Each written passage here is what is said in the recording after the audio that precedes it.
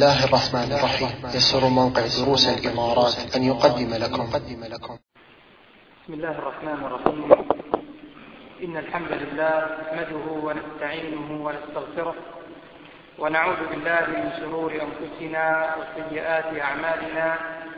من يهده الله فلا مضل له ومن يضلل فلا هادي له، وأشهد أن لا إله إلا الله وحده لا شريك له، وأشهد أن محمدا عبده ورسوله وصفيه من خلقه وخليله، بلغ الرسالة وأدى الأمانة ونصح الأمة وكشف الله تعالى به الغمة، وتركنا على مثل بيضاء ليلها كنهارها لا يزيغ عنها إلا هالك. فاللهم صل وسلم وزد وبارك على محمد بن عبد الله الرحمة المهداة والنعمة المسداة، وعلى آله وأصحابه وإخوانه ومن اهتدى بهداه. وبعد، فلا زلنا أيها الأحبة في الله مع سيرة الرسول الأعظم صلى الله عليه وعلى آله وسلم، وكان آخر ما تكلمنا عنه في درسنا الماضي هو حديثنا عن رضاعة الرسول صلى الله عليه وسلم، وأنه عليه الصلاة والسلام رضع من ثويبة مولاة أبي لهب، رضع من ثويبة مولاة أبي لهب.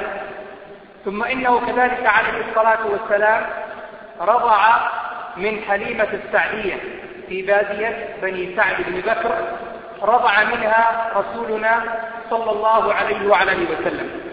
وقد شاركه في رضاعته من ثويبة أبو سلمة رضي الله تعالى عنه وأرضاه، وشاركه في رضاعته من ثويبة ومن حليمة عمه حمزة بن عبد المطلب رضي الله تعالى عنه وأرضاه.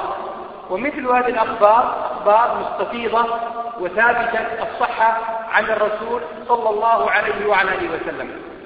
وأشرنا لكم إلى أن قصة رضاعته عليه الصلاة والسلام أو خبر رضاعته عليه الصلاة والسلام من ثويبة هو في صحيح البخاري، إلا أن هناك زيادة في الرؤيا التي يريها بعض أهل أبي لهب في أنه سقي من عتقه لثويبة. قلنا أن هذه الرواية ما لا يا إخوان، أنها لا تصح ولا يتكأ عليها، بل ولا يجوز نسبتها إلى صحيح الإمام البخاري عليه رحمة الله تعالى. البخاري رحمه الله لم يخرج هذه القصة في صحيحه، وذكر الحافظ ابن حجر رحمه الله أنها مرسلة وأنها تعارض أصلا في كتاب الله جل وعلا، وقدمنا إلى ما عملوا من عمل فجعلناه هباء منثورا، يعني الكفار.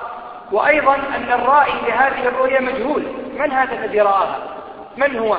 مؤمن، كافر، صادق، كاذب، عدل، أم أنه فاسق؟ كل هذه ما نعرفها، وبالتالي ماذا؟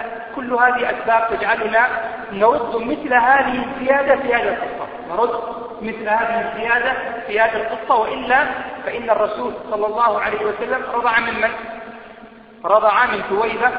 ماذا رضع من ثويبة؟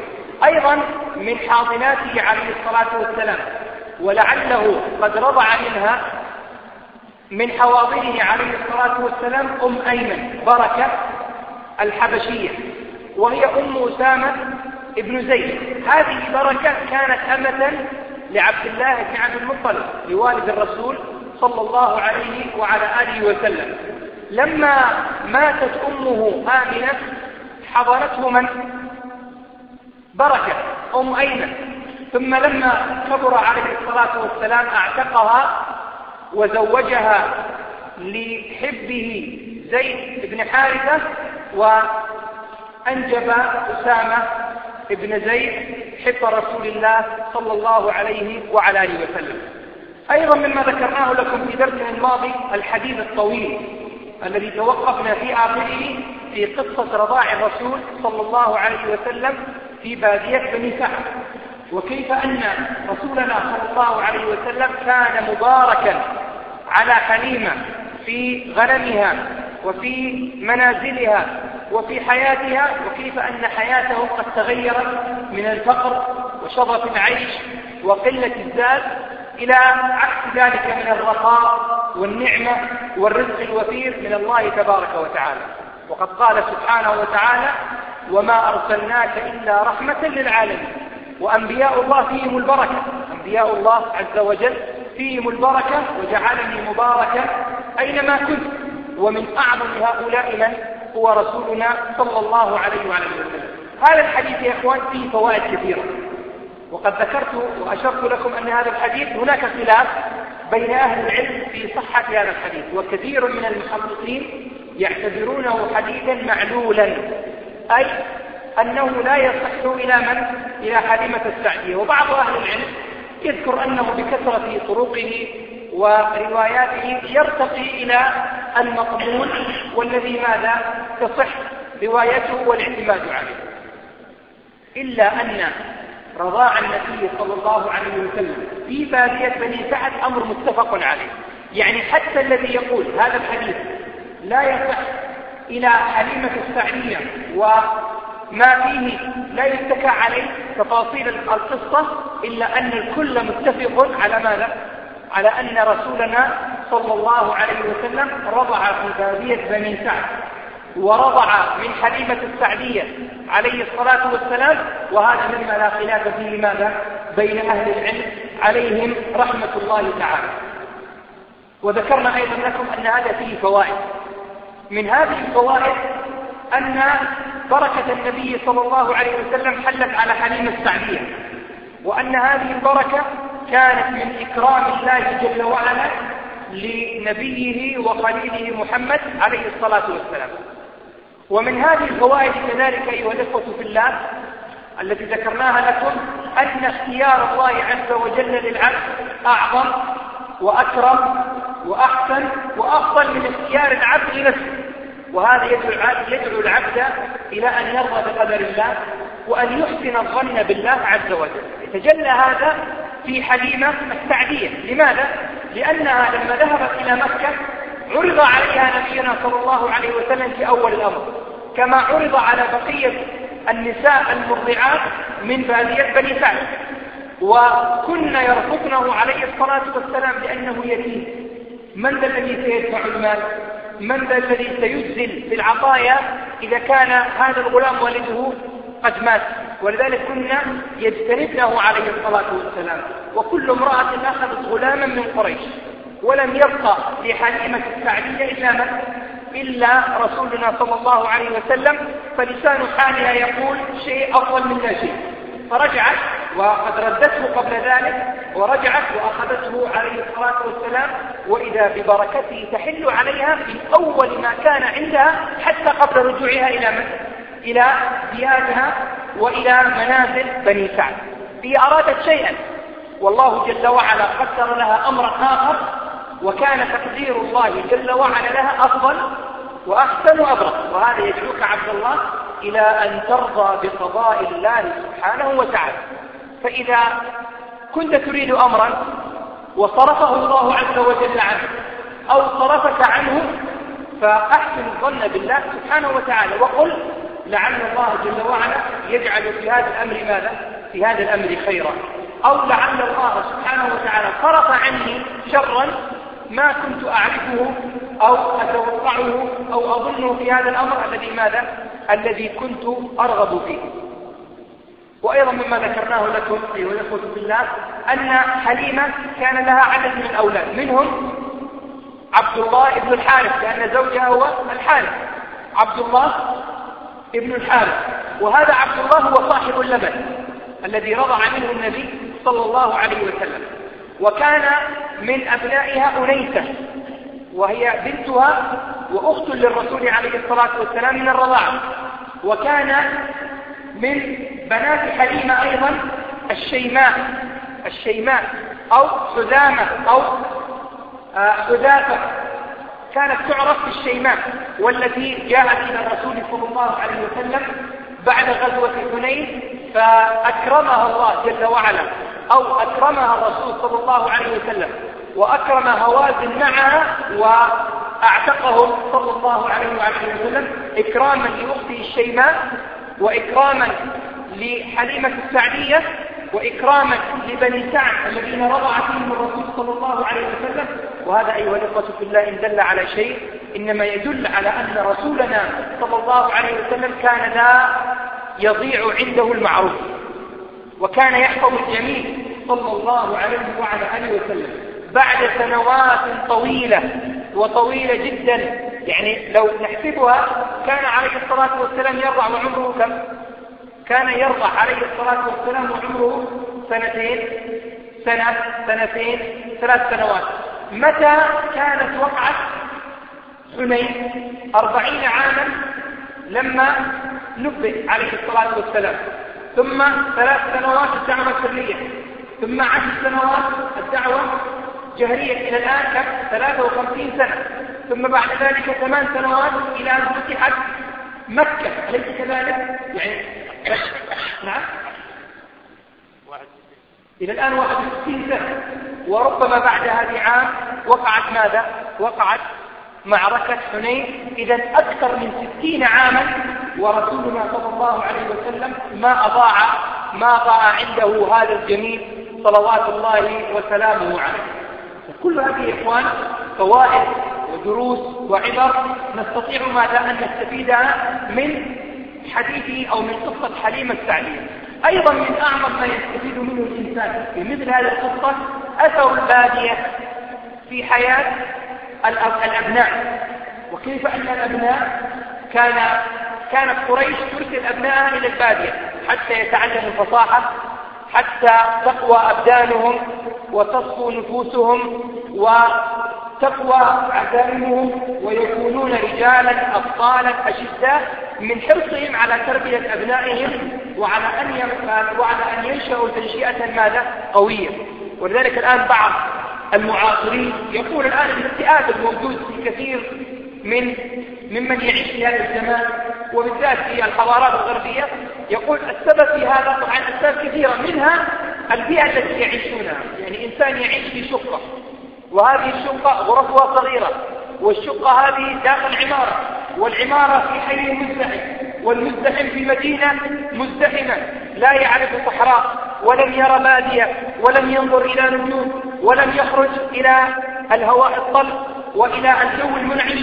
هذا يعيش ماذا يا إخوان؟ في اكتئاب، يعيش في اكتئاب بعيدا عن حياة البادية التي تعطي صاحبها ماذا؟ الرجولة. وهذا يكون أمر مجرد. أنت لما ترى ابن المدينة ترى فيه نعومة زائدة، لما ترى ابن المدينة ترى فيه نعومة زائدة، لكن اذهب إلى الأرياف أحيانا والله يا إخوان أطفال في الخامسة من أعمالهم السادسة يخرجون إلى الوادي في الليل المظلم لا يخافون شيئا. وترى رجلا ربما في الإعدادية أو في الثانوية إذا خرج وتشجع إذا سمع طيرا تحرك من الشجرة ماذا؟ يقشعر جسمه. لماذا؟ لأنه تربى في جو ما فيه قوة البادية ولا ما يستفيد الإنسان منها.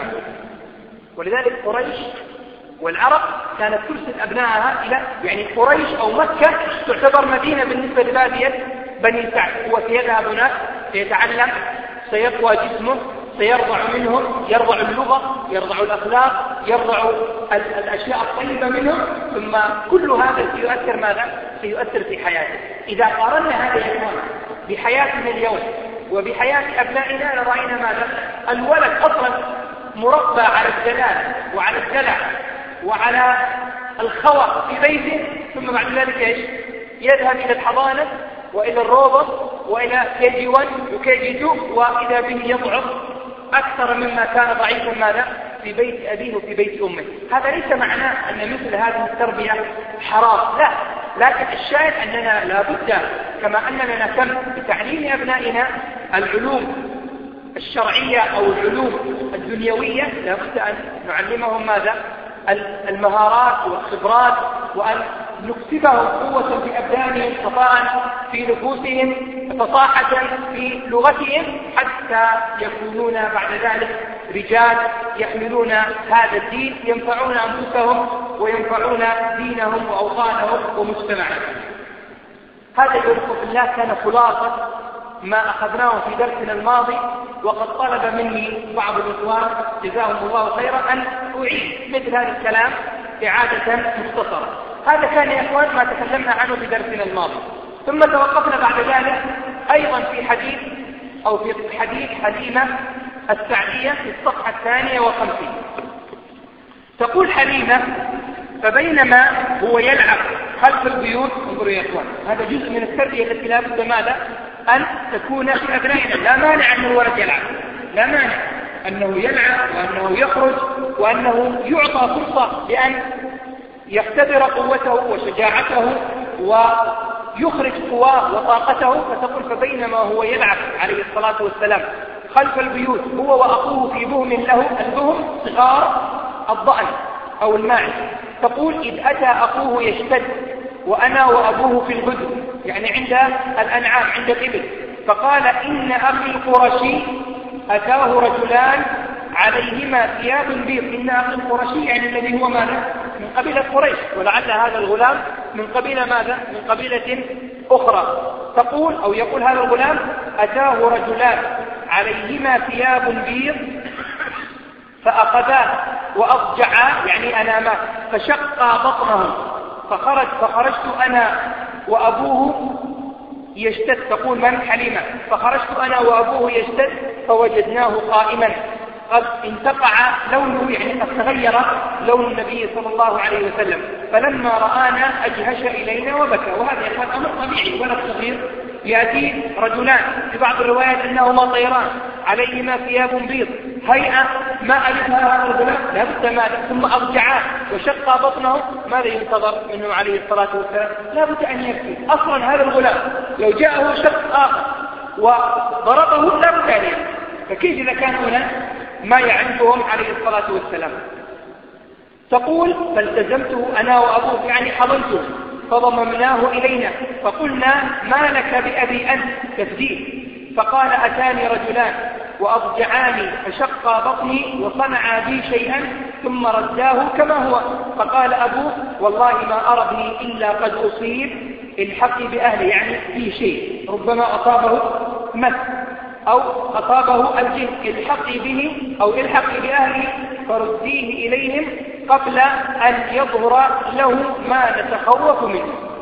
هذا يا إخوان الذي وقع للرسول صلى الله عليه وسلم هو ما يعرف بحادثة أو بواقعة شق صدر النبي صلى الله عليه وسلم. وقد أشار إليها القرآن الكريم في قوله تبارك وتعالى: ألم نشرح لك صدرك ووضعنا عنك وزرك الذي أنقض ظهرك ورفعنا لك ذكرك. وهذه الحادثة وهي حادثة مجيء 2 من الملائكة إلى الرسول صلى الله عليه وسلم تكررت مع النبي عليه الصلاة والسلام في حياته أكثر من مرة. كانت أولاها حينما كان في بادية بني سعد. اختلف العلماء عليهم رحمة الله تعالى في عمر النبي عليه الصلاة والسلام في هذه الحادثة. بعض أهل العلم قال كان عمره 2 وبعض أهل العلم قال كان عمره 4 وقيل كان عمره 5. وتروى في ذلك روايات منها الصحيح ومنها ما في إسناده مقال. والذي يظهر والعلم عند الله أن هذا وقع وقد كان عمر النبي صلى الله عليه وسلم كم؟ 4 سنوات لعدة اعتبارات. الاعتبار الأول أنه السن الطبيعي الذي يكون فيه الغلام قادرا على أن يلعب بين الأغنام وأن يسير خلف البيت لوحده. أما لو قلنا كان عمره 2 هذا أمر ما لا يفعل، أمر مستبعد. طفل عمره 2 يلعب بين الأغنام، غنم واحدة ترفسه ماذا؟ فيموت. ويستبعد أن الأم أو المرضعة تتركه هكذا لوحده خلف البيت، تتركه لوحده. لا سيما يؤكد هذا أنه أرجع إلى من؟ أنه أرجع إلى أمه عليه الصلاة والسلام بعدها وظل عندها 2 عام ثم ماذا؟ ثم توفيت أم النبي صلى الله عليه وعلى اله وسلم. فالذي يظهر ولكن لا جزم في هذا، الذي يظهر أن عمر النبي صلى الله عليه وسلم كان 4 سنوات. هناك رواية عند ابن إسحاق أن هذين الرجلين اللذين أقبلا على النبي عليه الصلاة والسلام شقا بطنه وغسلاه بماء مملوء ثلجا في طست من ذهب، صحن من ذهب، واستخرج قلبه وأخرج علقة سوداء فطرحاها، يعني رماها، ثم غسل القلب والبطن حتى أنقياه، ثم وزن عليه الصلاة والسلام ب10 من هذه الأمة فوزنهم، ثم ب100 فوزنهم، ثم ب1000 فوزنهم، فقال أحد الملائكة للآخر: دعه عنك، فوالله لو وزنته بأمته لوزنها صلى الله عليه وعلى اله وسلم. يقول العلماء: حادثة شق الرسول شق صدر النبي صلى الله عليه وسلم، الحكمة منها أولا أن هذا فيه إعداد للرسول عليه الصلاة والسلام لعبادة الله عز وجل، وتصفية قلبه مما قد يطرأ بسبب البيئة الملوثة التي كانت عند أهل مكة والتي كانت في قريش، من عبادة غير الله، من بعض الأخلاق السيئة، من شرب الخمر، من غير ذلك من الأمور التي عصمه الله عز وجل منها بأشياء من ضمنها حينما غسل قلب الرسول صلى الله عليه وسلم، ولذلك لم يعرف قلبه عليه الصلاة والسلام التعلق بحجر أو بوثن أو بصنم أو غير ذلك صلى الله عليه وعلى اله وسلم. وهذا يا إخوان من حماية الرسول عليه الصلاة والسلام من المزالق التي يقع فيها الإنسان بطبيعته. الإنسان قد يقع في الخطأ، والإنسان بطبيعته قد تنزلق أقدامه، لا سيما إذا كان بعيدا عن أنوار الشريعة، كان بعيدا عن وحي الله سبحانه وتعالى، لكن الله جل وعلا ما له عصم نبيه صلى الله عليه وسلم من كل هذا. وللأسف بعض ضعاف الإيمان من هذه الأمة ومن غيرها أصلحنا الله وإياهم أي المسلمين منهم يستنكرون مثل هذا الفعل، يقولون هذا أمر مستبعد عقلا أنه تقطع بطن غلام ثم يخرج قلبه ثم ينقص ثم يرجع. يقولون هل المعاصي والآثام وهذه المزالق هل هي شيء نظيف أو هل هي شيء ملموس نستطيع أن نخرجه وننظفه؟ الآن لو فتح قلب الإنسان هل سنرى علقة سوداء؟ نقول هذا من ضعف الإيمان، لأننا نؤمن بالغيب، والله جل وعلا على كل شيء قدير. قال تعالى: الذين يؤمنون بالغيب. فما دام أن هذه القصة ثابتة وصحيحة عن الرسول صلى الله عليه وسلم فواجب علينا أن نؤمن بها وألا نحكم عقولنا فيها، لا سيما يكون أن حادثة شق صدر النبي صلى الله عليه وسلم رويت حتى في صحيح مسلم كما سيأتي إن شاء الله. فإذا ثبت هذا فالواجب علينا ماذا؟ أن نسلم وأن نؤمن بالوحي وبالغيب. ذلك أثنى الله عز وجل على أهل الإيمان فقال: الذين ماذا؟ الذين يؤمنون بالغيب. والمؤلف أيضا سيذكر بعض الأحاديث الواردة في هذا الباب.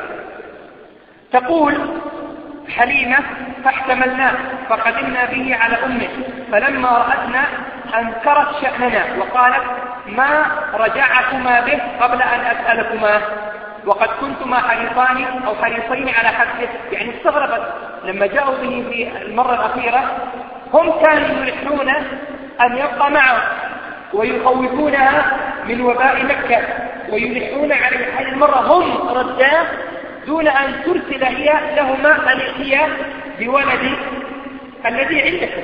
فهذا أمر جعلها ماذا؟ تشك وتستغرب، وهذا يدل على ذكائها وعلى فطنتها. قال: فقلنا لا شيء إلا أنه قد قضى الله الرضاعة وسرنا ما نرى. يعني ما صار شيء، فترة الرضاعة ما لها قد انتهت. وقلنا نويه كما تحبون أحب إلينا.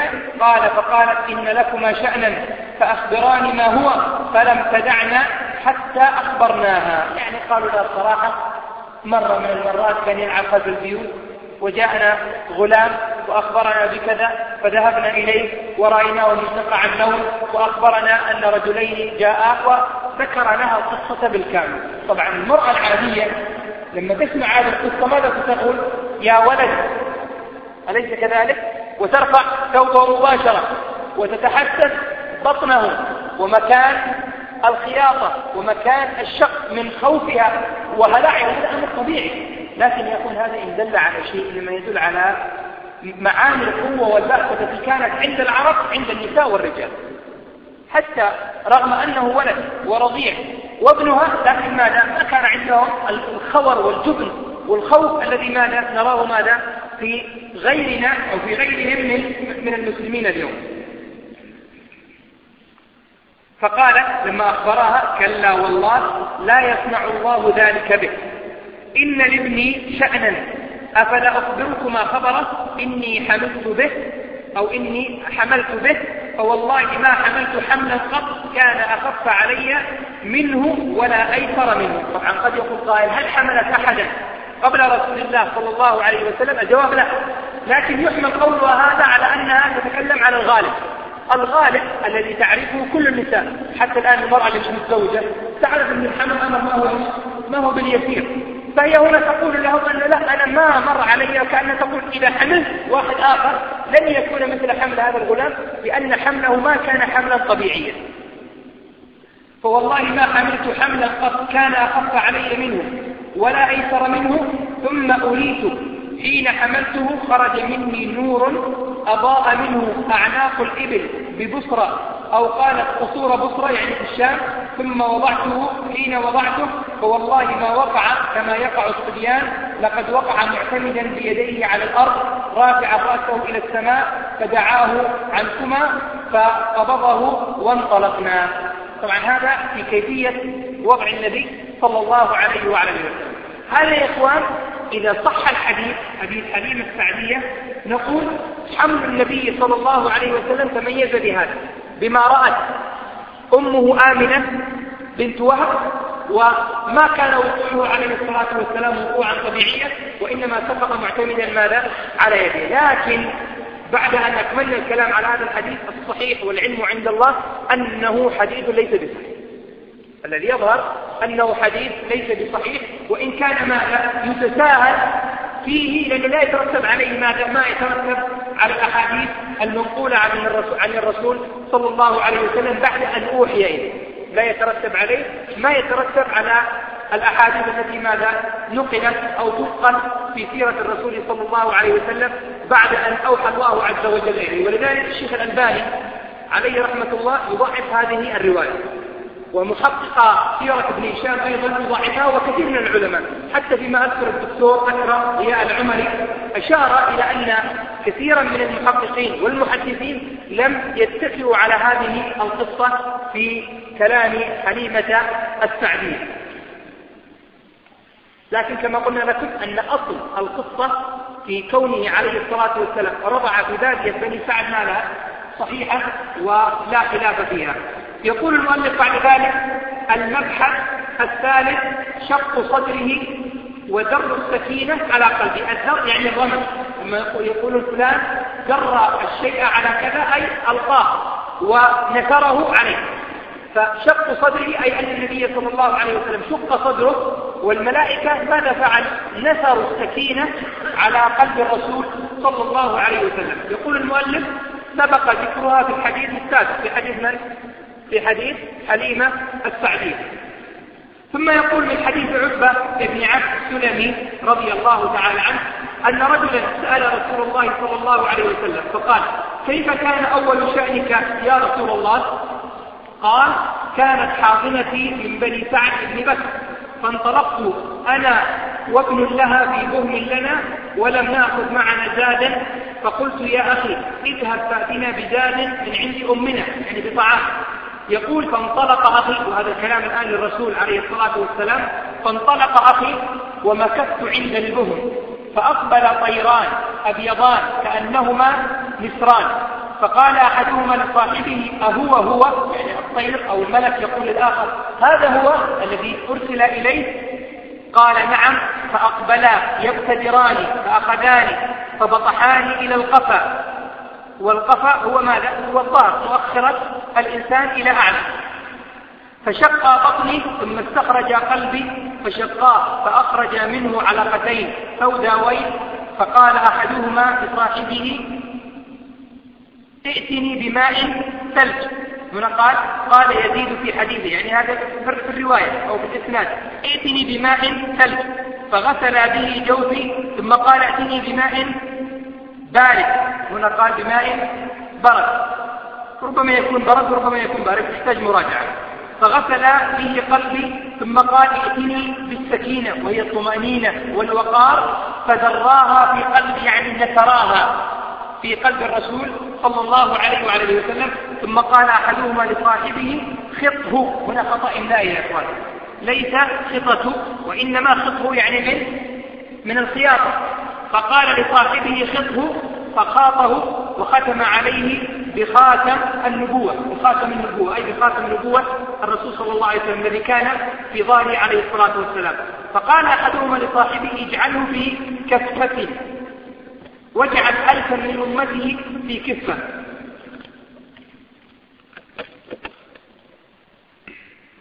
فقال أحدهما لصاحبه اجعله في كفة واجعل ألفا من أمتي في كفة، فإذا أنا أنظر إلى الألف فوقي أشفق أن يقر علي بعضهم، يعني أن يقول لو نظرنا إلى الميزان لما تضع شيئا ثقيلا الشيء الآخر أو الكفة الأخرى ما لها ترتفع، فكأنه من شدة موازينهم عليه الصلاة والسلام كأن هؤلاء الألف ما لهم سيسقطون على الرسول صلى الله عليه وسلم من باب أنه ماذا وزنهم. قال أشفق أن يخر علي بعضهم، يعني يسقط علي بعضهم. فقال لو أن أمته وزنت به لمال بهم صلى الله عليه وعلى وسلم.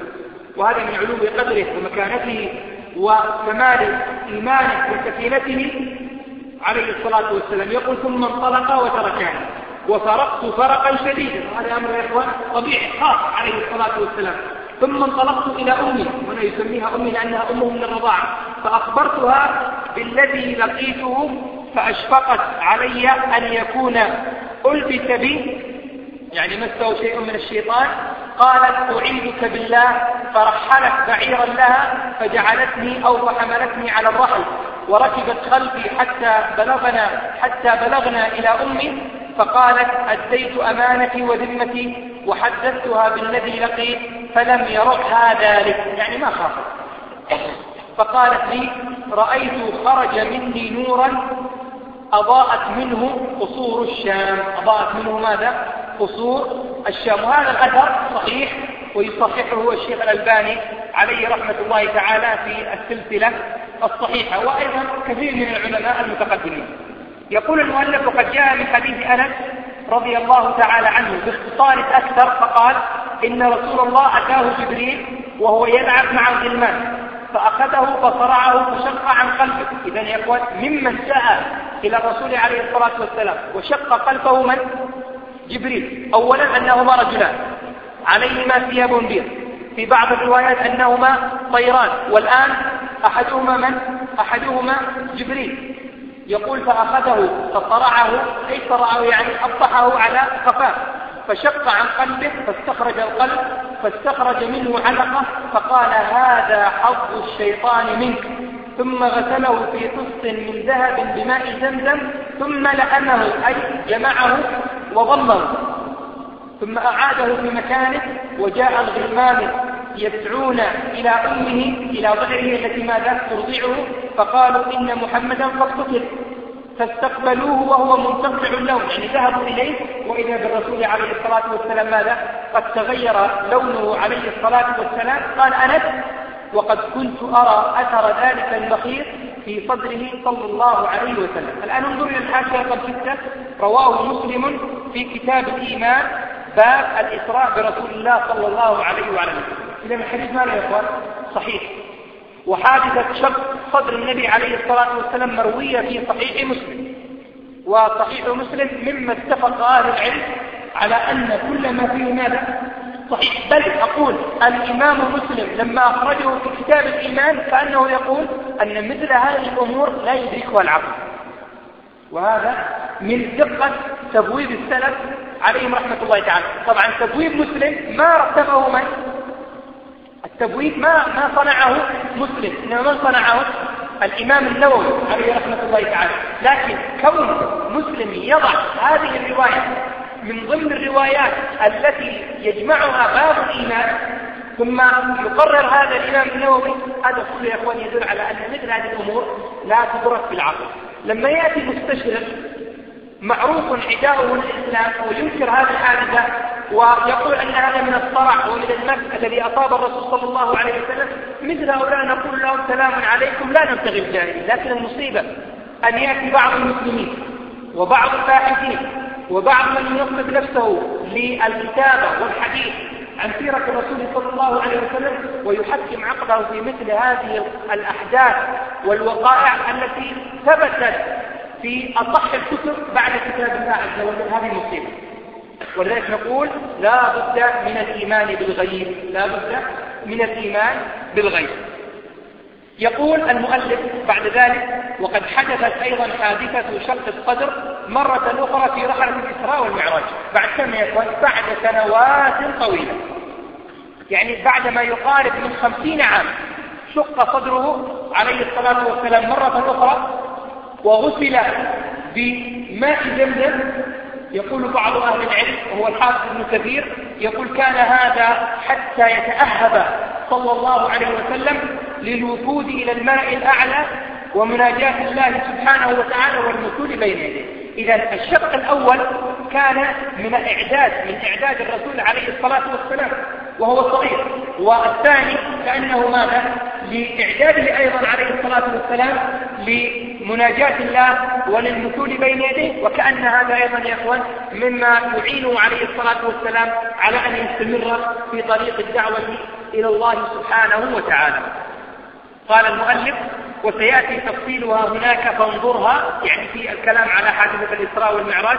وذكر عبد الله بن أحمد في زوائد المسند، هذا عبد الله بن أحمد ابن الإمام أحمد، هو ابن الإمام أحمد وهو الراوي لمسند الإمام أحمد. ولذلك أنت الآن لما تقرأ في مسند الإمام أحمد تراه يقول: حدثنا عبد الله قال حدثنا أبي. القطيعي الذي روى المسند يقول: حدثني عبد الله، وعبد الله يقول: حدثني أبي. هذه يا إخوان تسمى ما لها؟ زوائد عبد الله بن أحمد على مسند الإمام أحمد. يقول: وذكر عبد الله بن أحمد في زوائد المسند عن أبي بن كعب أن حادثة، وليس حادثة، أن حادثة شق الصدر حدثت مرة أخرى أيضا مع النبي صلى الله عليه وسلم وهو في سن 10 وبضعة أشهر. وهذا أيضا ما يذكره جماعة من أهل العلم أن حادثة شق الصدر ما حدثت مرة أو مرتين، وإنما حدثت ماذا؟ أكثر من مرة. وممن توسع في هذا الباب فيما أذكر صاحب كتاب السيرة النبوية من مصادرها الأصلية. من أراد الاستزادة في هذا الباب له ماذا؟ أن يرجع وينظر في الكلام على حوادث شق صدر النبي صلى الله عليه وعلى آله وسلم. إذن أيها الأخوة بالله، بعد هذه الحادثة رجع النبي عليه الصلاة والسلام من بادية بني سعد إلى أمه آمنة. وكانت حادثة شق الصدر هي السبب الذي جعلت حليمة السعدية تخاف وترد نبينا صلى الله عليه وسلم إلى أمه، مع أنها كانت تحبه ومستفيدة منه وحلت عليها بركته عليه الصلاة والسلام، لكنها أمانة. ولذلك ماذا قالت: أديت أمانتي وذمتي. فهي أمانة في عنقها تحفظها، فلا بد لها أن تردها إلى صاحبها، أن تردها. وهذا يا إخوان يدل على خصلة من خصال الخير التي كانت عند العرب، وهي حفظ الأمانة. حفظ الأمانة أيضا من خصال الخير التي كانت عند العرب. عاد عليه الصلاة والسلام إلى أمه التي فقدت زوجها متى؟ في حمل النبي صلى الله عليه وسلم، وكان لا زال ماذا؟ في بطن أمه. إذا نبينا صلى الله عليه وسلم نشأ يتيما. أول ما ابتلاه الله جل وعلا مات والده وهو لا زال في بطن أمه، وهذا هو الصحيح. هناك بعض الأقوال أنه مات وعمره 2 أو 6 سنوات أو أكثر من ذلك أو أقل من ذلك، لكن الصحيح ماذا؟ أن نبينا صلى الله عليه وسلم مات والده وهو في بطن أمه، يقول ابن كثير: وهذا أبلغ أنواع اليسر، أو كما قال رحمه الله، يعني الولد اليتيم الذي مات أبوه ولم يبلغ. لو أنه مات عمره 7 سنوات 8 سنوات نقول الولد رأى والده، تعلق به، تعلم منه أمور، هذبه، أليس كذلك؟ لكن لما يموت الأب والولد في بطن أمه ما له هذا يا أخوان؟ هذا من أبلغ صور اليتم، وقد قال الله جل وعلا: ألم يجدك يتيما فآوى. فعاد عليه الصلاة والسلام إلى الأم وإلى المرأة التي فقدت زوجها وكان ولدها في بطنها ظل عندها نبينا صلى الله عليه وسلم ما يقارب العامين. رجع إليها وكان عمره 4 أشهر ويزيد قليلا. استمر عندها، ولما كانت 6 من عمره صلوات الله وسلامه عليه أرادت أمه أن تذهب به في زيارة أخواله من بني النجار، لأنها من بني زهرة، تريد أن تزور أخواله من بني النجار، وكانوا يسكنون يثرب يعني مدينة الرسول صلى الله عليه وسلم. بعض العلماء يقولون أن هذا كان من وفائها أيضا لزوجها. لماذا؟ لأن عبد الله والد رسول الله صلى الله عليه وسلم مات في المدينة، فأرادت أن تزور أهلها وأن تزير هذا الولد لأخواله، وأن يزور ماذا أيضا أن تزور قبر زوجها. ذهبت في مسافة هي ما يقارب 500 كيلو بين مكة والمدينة، ما يقارب تقريبا 500 كيلو. ذهبت إلى هناك، وذكر بعض أهل العلم أنها استمرت عندهم شهرا كاملا. يقول المؤلف: المبحث الرابع: وفاة أمه عليه السلام وزيارته قبرها بعد البعثة. بعد البعثة. يقول: قال ابن إسحاق: حدثني عبد الله بن أبي بكر بن محمد بن عمرو بن حجر أن أم رسول الله صلى الله عليه وسلم. هذه يقول رواية مرسلة، هذه رواية ما لها رواية مرسلة وليست متصلة، يعني ليس هناك صحابي موجود في هذه الروايات. لكن كما ذكرنا لكم أن مثل هذه الروايات إذا كانت هي الوحيدة في الباب وهناك رواية أخرى تعرضها، فالإنسان يستأنس بذكرها أن أم رسول الله صلى الله عليه وسلم توفيت وهو ابن 6 سنين بالأبواء بين مكة والمدينة. والأبواء قرية بين مكة والمدينة، هي أقرب للمدينة. هي ذهبت هناك، استمرت شهرا. في طريق رجوعها مرضت وماتت بالأبواء. يقول: كانت قد قدمت به على أخوانه من بني عدي بن النجار تزيره إياهم، فماتت وهي راجعة به إلى مكة. طبعا في إجماع العلماء كما نقل ذلك ابن القيم أنها ماتت بالأبواب. يقول المؤلف: ومن حديث أبي هريرة رضي الله تعالى عنه قال: زار النبي صلى الله عليه وسلم قبر أمه فبكى وأبكى من حوله، فقال: استأذنت ربي في أن أستغفر لها فلم يؤذن لي، واستأذنته في أن أزور قبرها فأذن لي، فزوروا القبور فإنها تذكركم الموت. لماذا المؤلف ذكر هذا الأثر عن أبي هريرة؟ لأن يكون فيه إشارة إلى أنها ماتت بالمدينة، لأن النبي صلى الله عليه وسلم لما استأذن ربه أن يزور قبرها استأذنه أن يزور قبرها الموجودة بالأبواء، والأبواء هي أقرب إلى ماذا؟ إلى مدينة رسول الله صلى الله عليه وعلى آله وسلم. هذا يا إخوان يجرنا للحديث عن مسألة مهمة جدا، وهي ماذا كان مصير والد رسول الله صلى الله عليه وسلم ووالدته؟ هل مات على الإسلام أم أنهما ماتا على الشرك بالله عز وجل؟ هل مات على الإسلام أو مات على الشرك بالله سبحانه وتعالى؟ لا بد أن نعرف أولا أن هذه المسألة اختلف أهل العلم فيها على قولين. فلا يليق بإنسان أن يأتي إلى القول الآخر فيطعن في نيته وفي محبته للرسول عليه الصلاة والسلام ويقول يقول أبو الرسول وأم الرسول ماتوا على الكفر، إذن هذا لا يحب رسول الله صلى الله عليه وسلم. هذا كلام باطل وكلام لا يقوله إلا إنسان مبطل. لماذا يا إخوان؟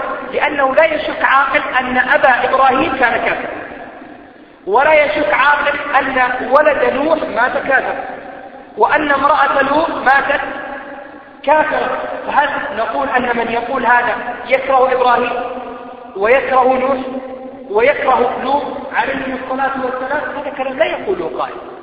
ثم الذي يقول هذا القول علماء كثيرون من علماء الإسلام الذين يقولون مات والده وماتت والدته على الكفر، كما مات عمه على الكفر وكما مات جده على الكفر، فلا مانع حتى عقلا من الناحية العلمية أن نقول نعم مات على الكفر، كما أن والد إبراهيم وولد نوح وامرأة لوط وعمه عليه الصلاة والسلام ماتوا وجده ماتوا على الكفر، فكذلك ماذا يصح عقلا أن يموت ماذا والد النبي صلى الله عليه وسلم أيضا ووالدته على الكفر. الصحيح يا أخوان في هذا الباب والذي عليه جماهير العلماء أن والد ووالدة رسول الله صلى الله عليه وسلم ماتوا على الكفر.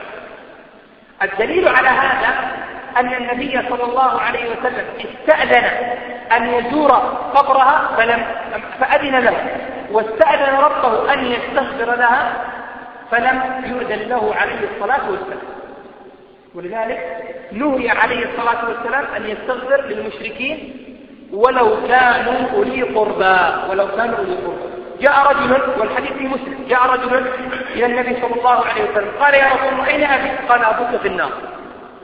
فجاء فحزن الرجل وذهب فدعاه عليه الصلاة والسلام وقال أبي وأبوك في النار، أبي وأبوك في النار. فليس هناك أصدق من رسول الله صلى الله عليه وعلى اله وسلم. مات والده على الكفر وهو في النار، وماتت أمه ولم يأذن الله جل وعلا له أن يستغفر لها، ولو كانت ماتت على الإسلام لكان من بره لأمه أن يستغفر لها. طيب الذي يمنع هذا الأمر إيش يقول؟ يقول لماذا نحكم على أنهما ماتا على الكفر ولم تبلغهما الدعوة توحيد الله؟ ورب العالمين يقول وما كنا معذبين حتى نبعث رسولا. نقول نعم هذا حق، وما كنا معذبين حتى نبعث رسولا. وقبل بعثة الرسول عليه الصلاة والسلام إلى عيسى هذه تسمى عند العلماء بالفترة، وأهلها يسمون أهل الفترة، وهؤلاء ممن لم تبلغهم الدعوة يمتحنهم الله جل وعلا يوم القيامة، فإن آمنوا كانوا من أهل الإيمان والجنة، وإن كانوا غير ذلك كانوا عياذا بالله من أهل النار. لكن نقول الأصل أن أهل الفترة يمتحنون إلا من استثني وأخبر أنه من أهل النار. الآن عمرو بن لحي الخزاعي أول من سيب السوائب، هذا قبل بعثة الرسول صلى الله عليه وسلم. وبعد إبراهيم عليه الصلاة والسلام يقول عليه الصلاة والسلام أو أخبر أنه رأى في النار، أخبر أنه رأى في النار. وكثير من الناس من أهل الفترة أو من أهل الجاهلية وقبل بعثة الرسول صلى الله عليه وسلم أخبر عليه الصلاة والسلام أنه في النار. فنقول الأصل أنه في النار، لكن لما أخبرنا أن فلانا في النار وهذا الإخبار من الرسول عليه الصلاة والسلام، هنا علمنا أن هذا وصلته الدعوة وبلغه توحيد الله عز وجل، ولكنه ما كان على توحيد الله سبحانه وتعالى فكان في النار، لأن الله جل وعلا يقول وما ربك بظلام للعبيد، ويقول سبحانه وتعالى وما كنا معذبين حتى نبعث رسولا. هذه يا إخوان هذه مسألة علمية يقررها أهل العلم عليهم رحمة الله تعالى، ينبغي علينا أن نضعها في نصاب. كما أننا نقول أبو طالب مات على الكفر مع أنه عم لرسول الله صلى الله عليه وسلم، أبو لهب مات على الكفر مع أنه عم لرسول الله صلى الله عليه وسلم، جده مات على الكفر مع أنه عم لرسول الله صلى الله عليه وسلم. فأيضا نقول ما دام أن الرسول أخبرنا أن والده ووالدته هم أيضا في النار، فنقول هذا أمر قضاه الله سبحانه وتعالى وقدره، وليس لنا ماذا أن نحكم عقولنا في هذا الباب. ولسنا أغير على رسول الله صلى الله عليه وسلم منه صلى الله عليه وسلم، ولسنا أغير أيضا عليه من علماء الإسلام ومن جماهير أهل العلم ممن قالوا بناء على الأدلة وبناء على هذا التفصيل العلمي والأحاديث المنقولة وبعضها في صحيح مسلم. فهنا ماذا نقول يا إخوان؟ أن الرسول صلى الله عليه وسلم مات والده ووالدته ماتا على الكفر. لكن هناك بعض أهل العلم كالإمام السيوطي فيما أذكر وجماعة لا يدافعون، يقولون أن الرسول صلى الله عليه وسلم أن والده ووالدته ما مات على الكفر، لكن قوله وقول من معه في هذا الباب مما يظهر أنه مرجوع لصحة الأدلة والاستدلال الذي يستدل به جماهير أهل العلم عليهم رحمة الله تعالى في هذا الباب.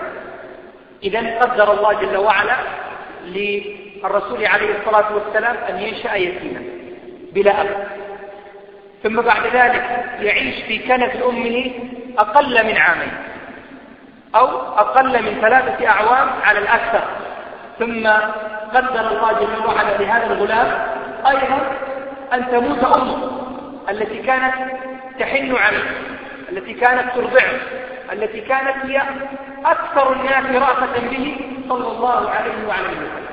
وكأن الله جل وعلا يقول: يا آمنة ويا عبد الله، هذا دوركما قد انتهى، هذا دوركما قد انتهى، أنتما كنتما سببا قدرته في الإتيان بهذا الرسول الكريم، أما حفظه، رعايته، تأديبه، تربيته، فكل هذا هو شأن أي شأن الله سبحانه وتعالى. ماتت أمه عند عودتها من المدينة. وتخيل غلام، تخيل أنت الآن تخبر عن غلام مات أبوه وهو في بطن أمه عليه الصلاة والسلام، ثم بعد ذلك ماتت أمه بعد أقل من عامين.